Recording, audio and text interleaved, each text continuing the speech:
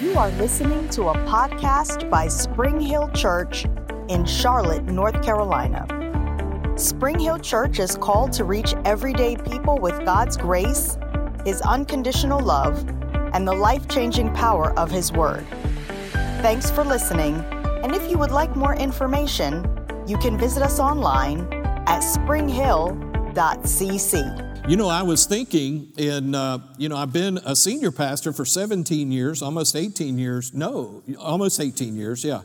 And, of course, been involved in pulpit ministry for many, many years. And I don't know that I have ever taught a message specifically on Palm Sunday. I've always acknowledged it, of course, but never really looked at from the Scriptures what exactly was going on Palm Sunday, what was some of the purposes behind it. And, you know, I grew up like you probably in a church environment where the little kids were given the little palm branches and we were able to parade in and wave them before the Lord and all of that. And so that was a lot of our experience and my knowledge as far as Palm Sunday is concerned. But how many of you know, I often say this, God doesn't do accidental, God doesn't do random.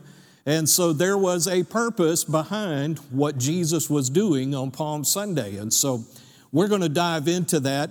And in preparation for this Sunday, and of course next Sunday being Easter Sunday, Resurrection Day, I was praying and a scripture jumped out, and, you know, I'm sure it's one you've never heard of before, but how about John 3:16?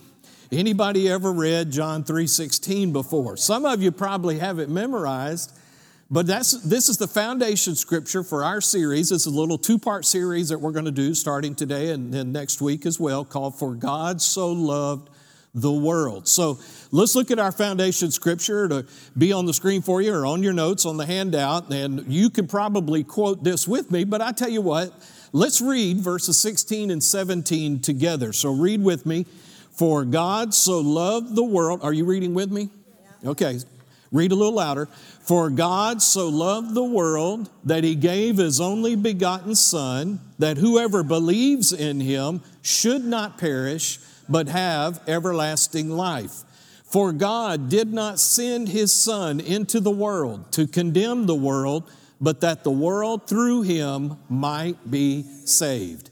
What an awesome truth. And, you know, really those two verses can summarize the entire gospel of the Lord Jesus Christ, because God did and does love the world so much that He sent His only begotten Son as a gift for each and every one of us, and in order to save us and deliver us and to redeem us. And so, as I said, we're going to get in today, and with it being Palm Sunday, we're going to look at some things regarding why Palm Sunday happened, what was going on. You know, there was a spiritual aspect to it. It was more than Jesus just riding in on a donkey and everybody waving palm branches. So what we have to do in studying this is we have to go back a few years, 3 years prior to what we consider Palm Sunday. And I want us to look at something that happened when Jesus was baptized by John the Baptist. And so let's look at something that John the Baptist said about the Lord in John chapter 1 and verse 29.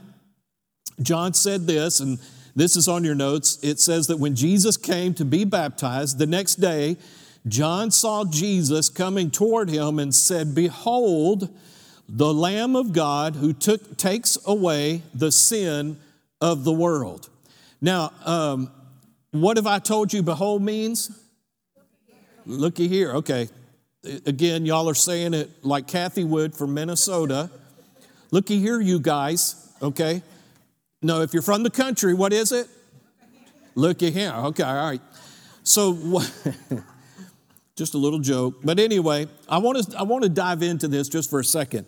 Notice what John said, "Behold the Lamb of God." The word behold there in the Greek language doesn't mean just look upon Him with your natural eyes. What it really means is study, look closely, and examine the Lamb of God. And so he says, "Behold, the Lamb of God who takes away the sin of the world." Then if you drop down a few verses there in chapter 1, he says it again. And again, the next day, John stood with two of his disciples, and looking at Jesus as he walked, he said, behold the Lamb of God. So again, he wasn't telling his own disciples to put their eyes upon the Lord Jesus, to physically look at him. He was asking them or telling them to look upon him closely. We would say a synonym for that would be to examine him. Can you say the word examine, please? Okay, so what we see is that Jesus presented himself at the beginning of his earthly ministry to be baptized by John. And so he came to be examined by the people. Now, what did John call him? Say it together, the Lamb of God. So the Lamb of God presented himself to be looked at or closely examined. And so what happened is, over the next 3 years, Jesus was closely examined by the people. And so this all culminated, and when we fast forward to what we call Palm Sunday, this was the beginning of the last full week of Jesus' ministry and his life on the earth. And so what we have here is that the people had been examining him for 3 years in ministry, and so now he instructs his disciples to go and to find the colt for him to ride on so that he can ride into the city of Jerusalem. Now, if you are a student of the New Testament, particularly the 4 Gospels, you'll know that several times in his ministry, Jesus stopped the disciples and he said, hey, look, guys, we're going to be going to Jerusalem, and here's what's going to happen. They're going to arrest me. They're going to beat me. They're going to crucify me. I'm going to die, but on the 3rd day, I will be raised from the dead. I counted it up one time. He said this to them at least 6 times. Now, what's interesting is it kind of went in one ear and out the other where the disciples are concerned, but Jesus was giving them some insight as to what was getting ready to happen. So now they have journeyed to Jerusalem. And so let's look at Matthew chapter 21. I want to read verses 1 through 11 there, which talk about what happened on Palm Sunday. So verse 1, so when they drew near Jerusalem and came to Bethphage at the Mount of Olives, then Jesus sent 2 disciples, saying to them, go into the village opposite you, and immediately you will find a donkey tied and a colt with her. Loose them and bring them to me. And if anyone says anything to you, you shall say, the Lord has need of them. And immediately he, or the owner of the colt, will send them. All this was done that it might be fulfilled, which was spoken by the prophet, saying, tell the daughter of Zion, behold, your king is coming to you, lowly and sitting on a donkey, a colt, the foal of a donkey. So the disciples went and did as Jesus commanded them. They brought the donkey and the colt, laid their clothes on them, and set him on them. And a very great multitude spread their clothes, their outer garments, on the road. Others cut down branches from the trees and spread them on the road. Then the multitudes who went before and those who followed cried out, saying, Hosanna to the Son of David. Blessed is he who comes in the name of the Lord. Hosanna in the highest. And when he had come into Jerusalem, all the city was moved, saying, who is this? So the multitude said, this is Jesus, the prophet from Nazareth of Galilee.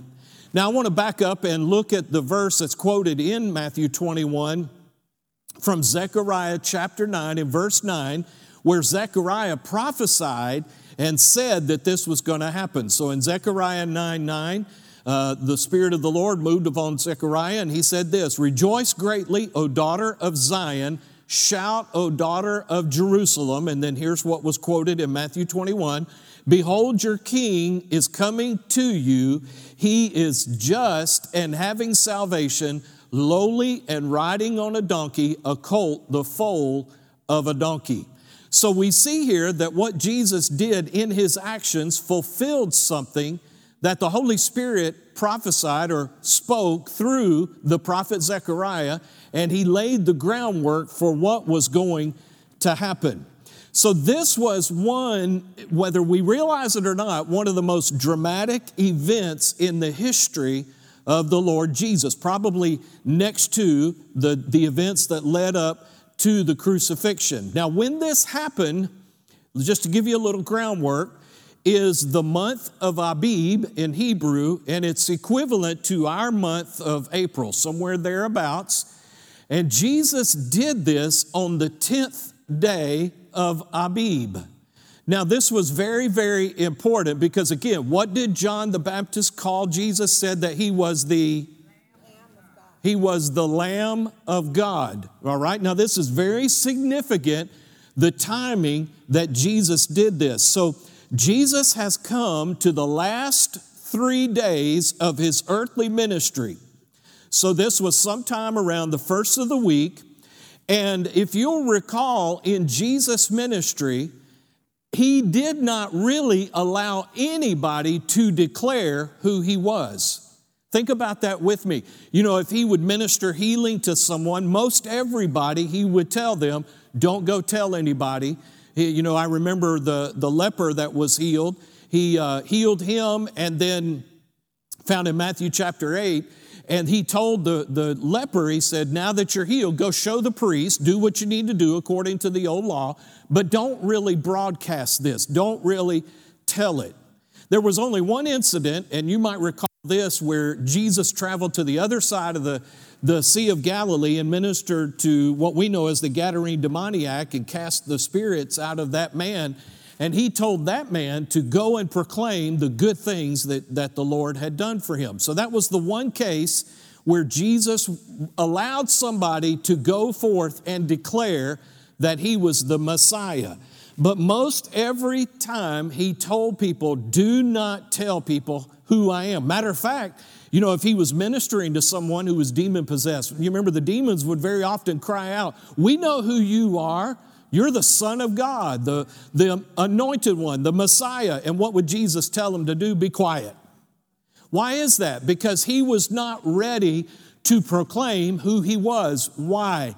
His time had not yet come.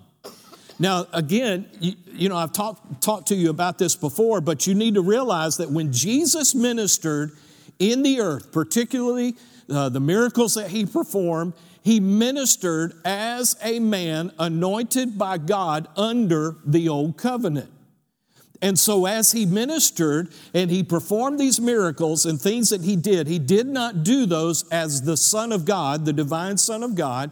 He set all of that divinity aside. But this is the first time in his life, his earthly life, that he allowed the people to declare who he was. So he's on the donkey and he comes riding into town, and all of a sudden he allows the people to begin to declare Hosanna and declare that he is the Son of David, the King of the Jews, and begin to declare what his destiny was. Now this is very, very significant, because not once did Jesus stop them and keep them from declaring this. Why? Because his time had come. Do you remember when Jesus and the disciples went to the wedding at Cana? You remember they ran out of wine and his mom came to him and said, hey, they've run out of wine.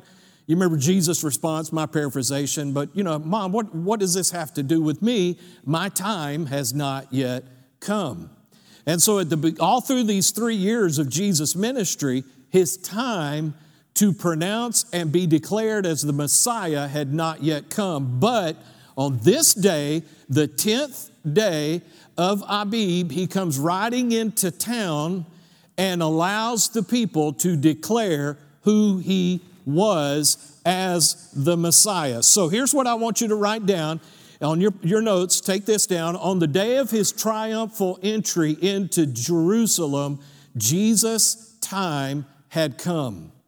Now, one thing that we always need to remember, especially, at Christmas time, when we're celebrating the birth of Jesus, Jesus did not come into the earth to be born. He came into the earth to die. And so this was the appointment that he knew that he had in front of him, that one day he was ultimately going to fulfill.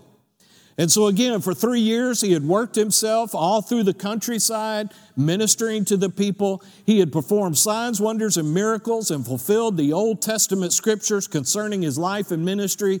But he now presented himself to the multitudes for the first time as the Messiah and the Redeemer. But he was in town to be seen by the crowds and examined before crucifixion. Now, this is very, very important, all right? And I'm going to bring this together, these details, all right? You know, if you have ever been a part of one of our Bible studies, or I mention this sometimes on Sunday mornings, what do I tell you to do when you're studying the Scriptures? Pay attention to the details. There you go. You guys are smart. All right. Now, according to the Old Testament law, when the Passover time was approaching, which this is what this is. Abib is the time when the Passover is happening in Jewish custom. And, if you're familiar with the Passover, it's a reflection on what God did for them to deliver them out of Egypt. And the instructions that were given to Moses and in turn were passed down from generation to generation were this, that the people had to take a lamb and it had to be perfect, it had to be spotless, no blemish whatsoever, no fault, no illness, no handicap, nothing about it was wrong.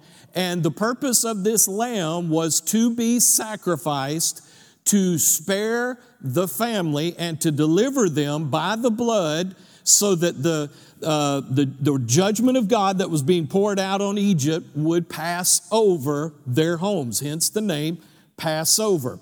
Now, as part of this process, the lambs had to be examined. So again, let's back up. What did John the Baptist say? He said, behold, examine, look at, and what did he call Jesus? The Lamb of God. So Jesus paraded into town on the 10th day of Abib so that the priesthood could examine him for 3 days. This was according to the Old Testament law. So write this down, please. Before a lamb could be sacrificed, it had to be examined. The priest had to examine the lamb to okay it to be used for sacrifice. Now, just a little side note, I've mentioned this before, but you do know Jesus was not born on December 25th.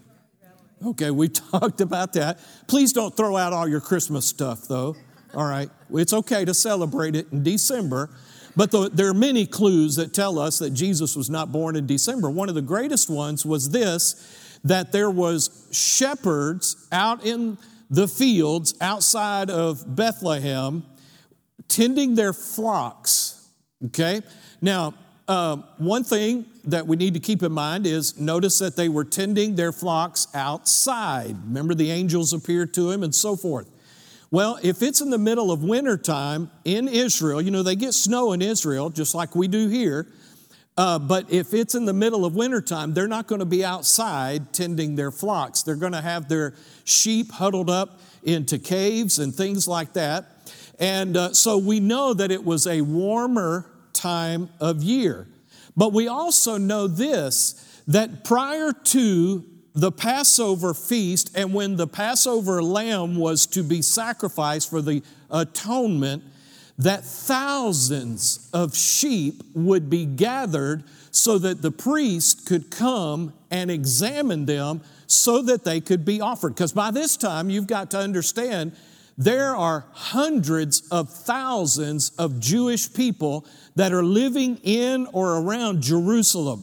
So think about this with me. On the day of Passover, one lamb for every household. So there were thousands of lambs that were sacrificed on that one day.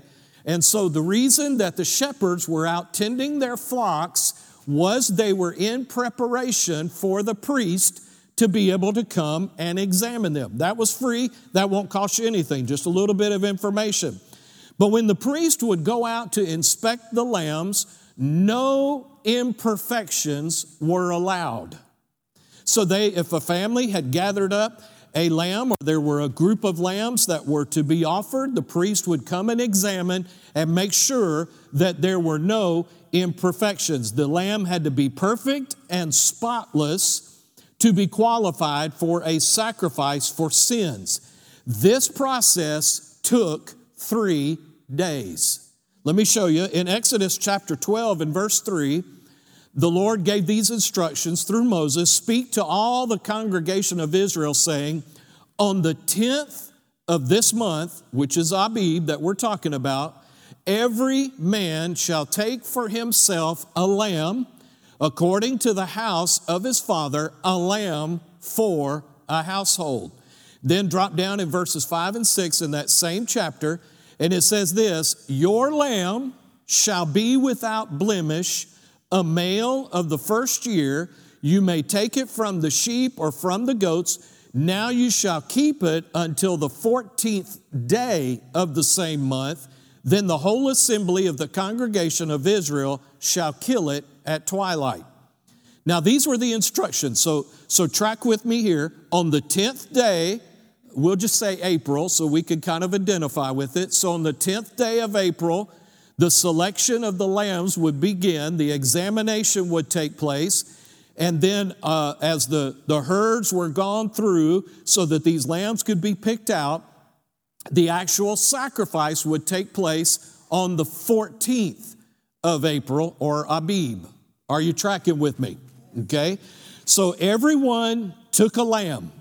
Good men, bad men, rich men, poor men, large families and small families. Each family had to find the best lamb possible. And the family would construct a little pen, and they would put this lamb in the pen so that they could examine it, watch it for 3 days.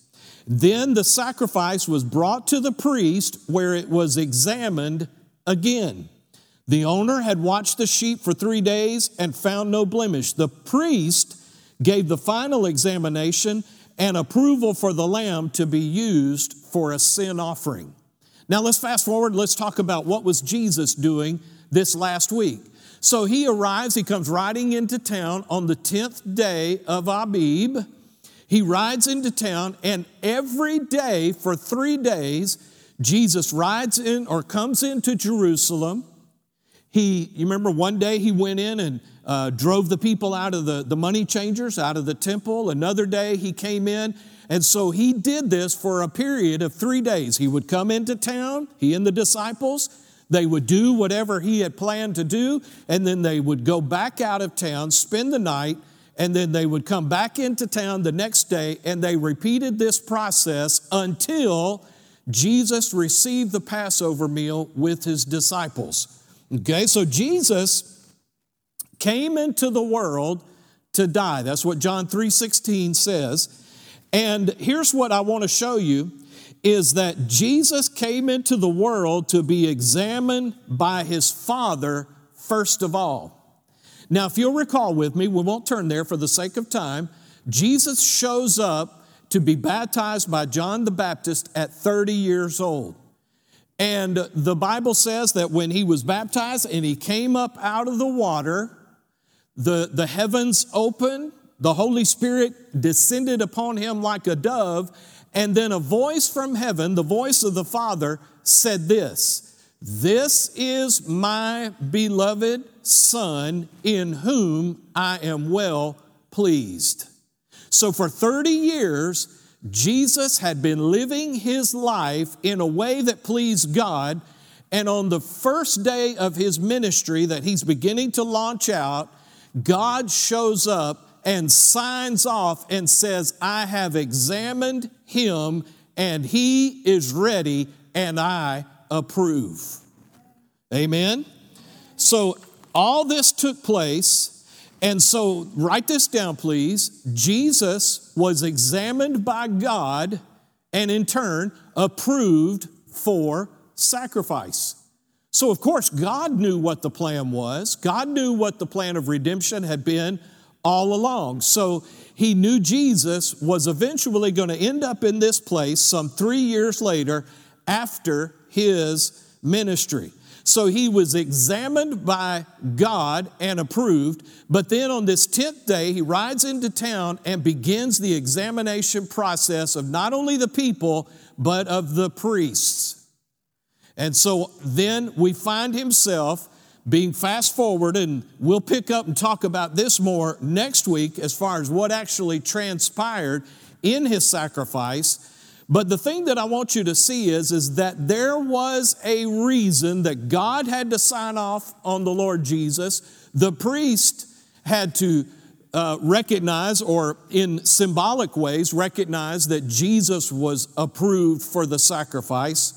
And so why did this have to happen this way? Why did the what we call Palm Sunday have to be transpired? Why did it have to take place this way? Because there was a plan all along. All right? Now, look with me at Deuteronomy chapter 15 and verse 21. The Lord tells the people of Israel this: but if there is, talking about the sacrifice, a defect in it, if it is lame or blind or has any serious defect, you shall not sacrifice it to the Lord your God. So write this down with me, please. An offering with any blemish at all was forbidden by God. So we know that Jesus has already been pre-approved. So God has signed off on him to be the sacrifice. Now, it should not only, if it has a blemish, okay, it should not only be something that God would reject, but it ought to be something that the one who is offering the sacrifice would reject as well.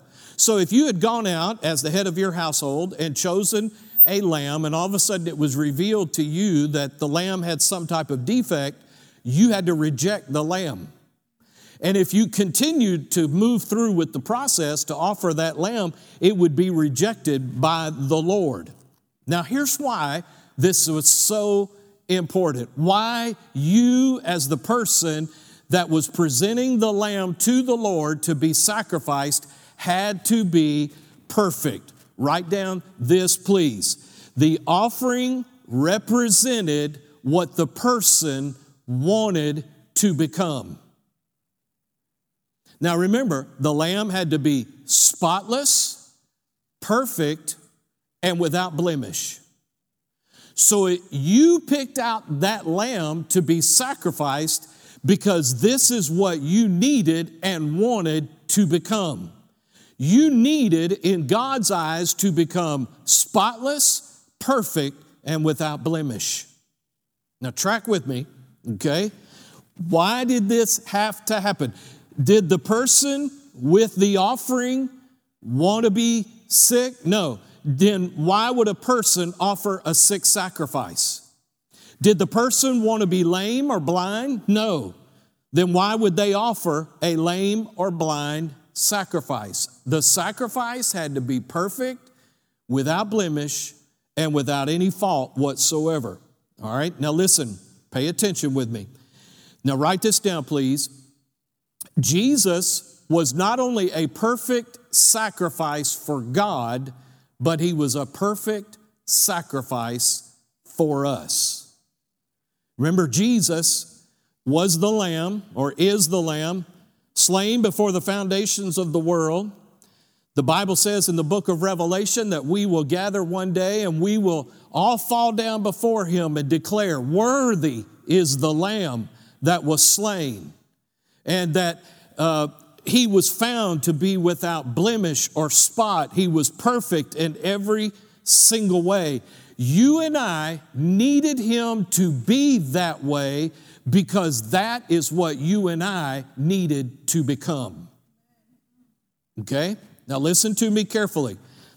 Jesus is everything we desire to be. He's spotless with regards to sin, sickness, so that we can be whole, spirit, soul, and body.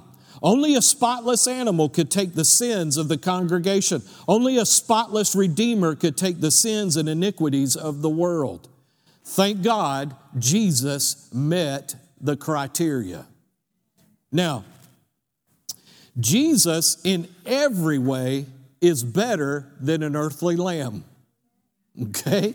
Listen, let's go over and let's read Hebrews chapter 9, verses 13 and 14 in the Passion Translation. It says this, under the old covenant, the blood of bulls and goats and the ashes of a heifer were sprinkled on those who were defiled and effectively cleansed them outwardly from their ceremonial impurities. Talking about the Old Testament. In verse 14, yet how much more will the sacred blood of the Messiah thoroughly cleanse our consciences? For by the power of the eternal Spirit, he has offered himself to God as the perfect sacrifice and now frees us from our dead works to worship and serve the living God. Now, again, let's walk through this process. Jesus comes riding into town on the 10th day. He goes in and out of town every day for 3 days. On the 14th of that month is when the law said that the sacrificial lamb had to be offered. Well, we know what happened on the night of the 14th. Jesus and his disciples gathered together to receive the Passover meal together. They celebrated what had transpired under the old covenant. As soon as they did that, they left the upper room, went to the Garden of Gethsemane. Jesus, knowing what he was getting ready to have to accomplish, the Bible says that he was heavy, that it wasn't depression like you and I know. It was a heaviness of the burden of knowing that he was getting ready to have to take upon himself the sin of the entire world. But worse than that, for the first time in his eternal existence, he was going to have to be separated from his heavenly Father. And so he goes to the Garden of Gethsemane and he prays 3 times, Father, if there is any way that this cup can pass from me, but nevertheless, not my will, but your will be done. And as you know, they came and arrested him in the garden. He went and he was taken before the priest for his final examination. And what did they do? They found him guilty of things he had not committed, but they demanded his death so that he could pay the price for us. And as you know, he was sacrificed, he was crucified the next day on the cross. Now, I want you to think about this with me for just a moment. While Jesus is being beaten and scourged by the Roman soldiers, and then he was forced to carry the crossbeam of the cross that he was to die on through the streets of Jerusalem. In another part of the city, there were thousands of lambs that were having their throats slit, the blood drained out, and it was being poured out in the temple.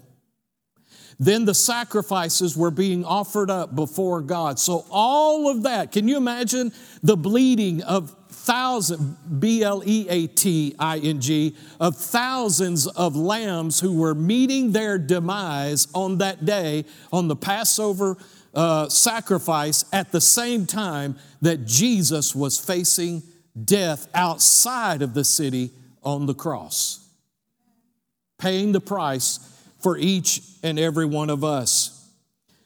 I want you to understand something, that Palm Sunday is not just a means where Jesus, for the first time in his life, rides into town on a donkey. No, it began the process that was going to culminate 4.5 days later of his death, his burial, and then 3 days after that, his glorious resurrection. But the thing that I want us to see today is this, write this down please, that Jesus was the perfect sacrifice and he put an end to all sacrifices. Aren't you glad that this week all of us don't have to get on a plane and fly to Jerusalem and go and purchase a lamb that is spotless and perfect, and so that we could present that lamb for our household to meet the obligation of the Passover commitment. No, because of what Jesus did for us some 2,000 years ago, that obligation was met, it was fulfilled, and it was completed once and for all.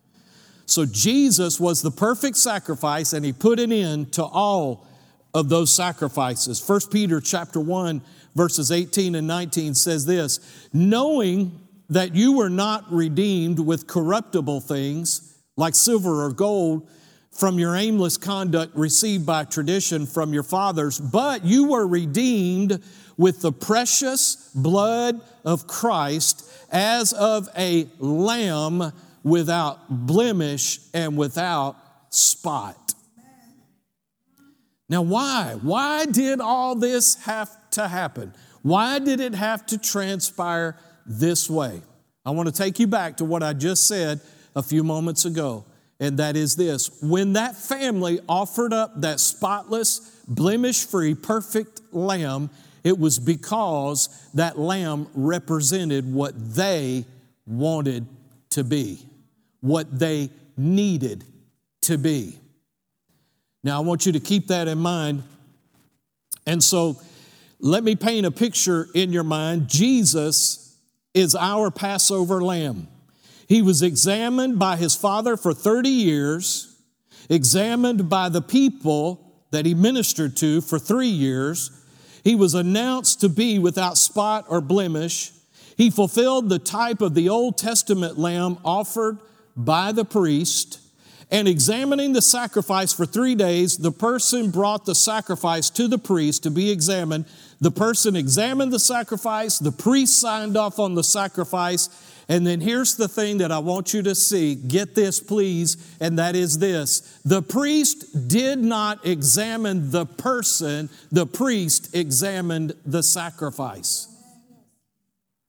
Okay? Now remember that. I'm going to say that again because I want that to stick in your thinking. The priest was not there to examine the person. The priest didn't look at that person and say, well, I know what you do during the week. I know what kind of life you live. I know what kind of past you've got. You don't qualify to offer this lamb. And the priest might have known that information, but the priest was forbidden and could not examine and judge the person. The only thing the priest could do was examine and judge the sacrifice. Now, so the priest did not examine the person. Now, here's what I want you to see. When you and I come to God and we have never received Jesus as our Lord and Savior, we, of course, Jesus doesn't come back down to the earth, live his life again, go to the cross and pay that awful price for us again. No, the price was paid, the Bible says, once and for all. But when you and I approach the Father and we say, you know what, I need a Savior. I need to be born again. I need to be redeemed. Then what happens is if we come to God with that hard attitude of repentance, he does not examine you. He examines the sacrifice. Now, let's fast forward a little bit. When you as a believer, as a child of God, now I don't know about you, but I miss it occasionally. I know all of y'all are perfect. Please pray for your pastor, okay? But I'm just kidding. All right? No, we all miss it. We don't aim to, and we're living this life so that we can miss it more or less and less rather. But here's the thing that I want you to see. Even as a believer, 1 John 1:9 says, if we go to the Father when we sin, if we confess our sins, he is faithful and just to forgive us and to cleanse us from all unrighteousness. So just the same way that you as a sinner approached God, he doesn't examine and judge you as the sinner. He examined and judged the sacrifice and allowed you to become what the sacrifice was meant to make you become. The same way that you as a believer, when you sin and you go to the Father and you say, Lord, I'm sorry, I have sinned, I confess it to you right now in the name of Jesus. God doesn't go, see, I knew it. You're a loser. You're just a mess. I don't even know why I fool with you. No, what Jesus does is what the Father does is He examines the sacrifice. Even though it was made some 2,000 years ago, that blood in heaven is still crying out and saying the sacrifice that was paid for them is greater than the sin that they committed. And God examines the sacrifice and is able to forgive you. Hallelujah. Now, I don't know if y'all are ready for this last thing, but I'm going to trust that you are. All right? So here's what happens. Because Jesus was our lamb, what did John the Baptist call him? Behold, he was the lamb offered and sacrificed for the world. He was spotless, perfect, and without blemish whatsoever. All right? Now, here's what I want you to see, and I want you to get this. If you don't hear anything else that I have said in this message up to this point, get this last thing I want you to write down, and that is this. God declares Jesus to be spotless. Then He declares us, the one seeking forgiveness, to be spotless, without blemish, and perfect in His eyes the same way. So just like, and by the way, they had to do this every year, just like under the old covenant, that family, by the blood that lamb offered and presented for them, could be clean and holy before God for that time period. Thank God, you and I, because the sacrifice that was made for us once and for all, stand before the Heavenly Father when we have been born again, or when we go to Him and we confess our sins. The Bible says that just as Jesus was perfect and spotless and without blemish, we stand before the Father perfect and spotless and without blemish. Hallelujah. Jesus was and is the complete sacrifice. He paid the price. Now, I was thinking about this week, and I've mentioned this to you before, but you know the payment that Jesus made for our sin. You know, there's an old song that says He paid a debt He did not owe. I owed a debt I could not pay. I needed someone who could wash my sins away. You know, Jesus paid that debt for us.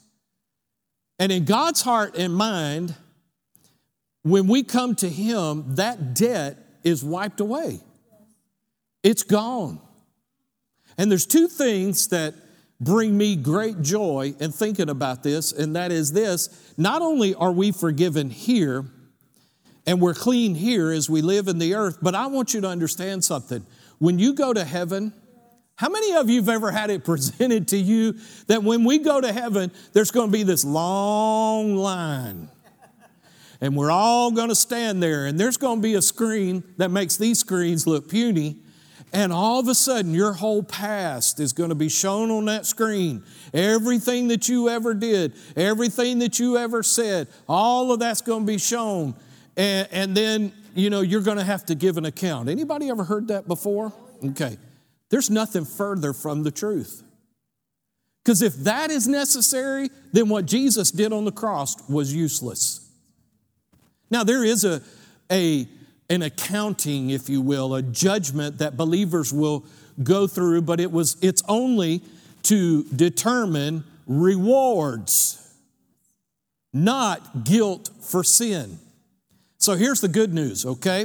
And this is one of the wonderful things about the gospel, that when you receive Christ and the blood of Jesus cleanses you from all sin, your past is gone forever, never to be brought up again. Once and for all. It's washed away. It's done. God is never going to bring it up. The angels aren't going to bring it up. Jesus certainly isn't going to bring it up. So I want to ask you a question. If that debt was paid and paid completely, why do you keep trying to send payments in to pay on that debt? Let's say I came and let's say you had a car payment. And I said, you know what? I'm going to pay your car payment off. I'm going to pay your car off. Now, I'm not going to do that. All right, just FYI. All right, this is illustration. But let's say I did that and I paid your car off.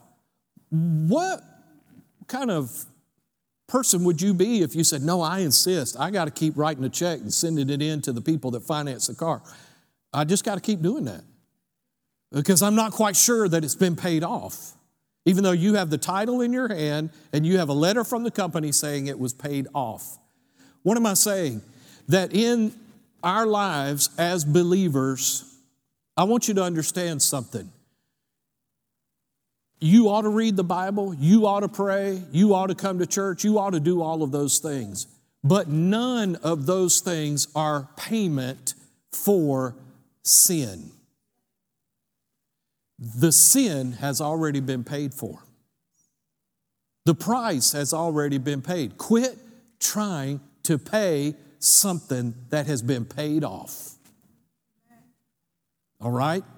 Because God looks at you now as though you are that blemish-free, spotless, perfect lamb because of the sacrifice that was made for you and for me. Do you receive that today? Let's pray. Father, thank you so much for the word that we've heard today. Father, I thank you for the truth of your word. And Lord, I thank you for the sacrifice that Jesus made for each and every one of us. I thank you, Lord, that the price was complete, the payment was complete, and that He cleansed us once and for all, and that we stand in your presence clean and holy, as though sin never existed in our lives. That's what righteousness is all about. Father, I'm so grateful for that.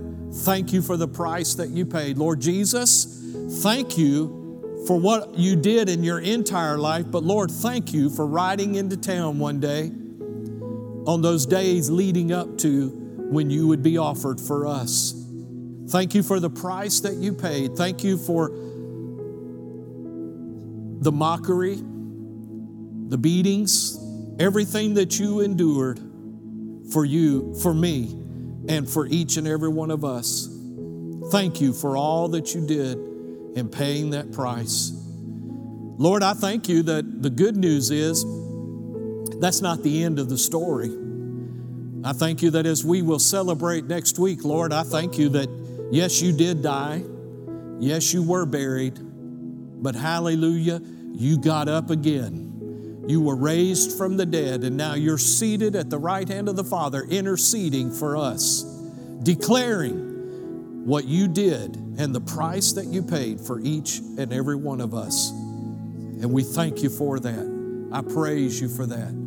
Father, I thank you for every single person here under the sound of my voice. I pray, Father, that the truths of what we've talked about today will resonate and become deep within our hearts, Father, and that we'll walk in the fullness of that. And we love you. We thank you for it. In Jesus' name, amen. Thanks once again for tuning in to the Spring Hill Church podcast. We hope that you have been blessed by today's message. If you would like more information about the church, please feel free to visit us at springhill.cc.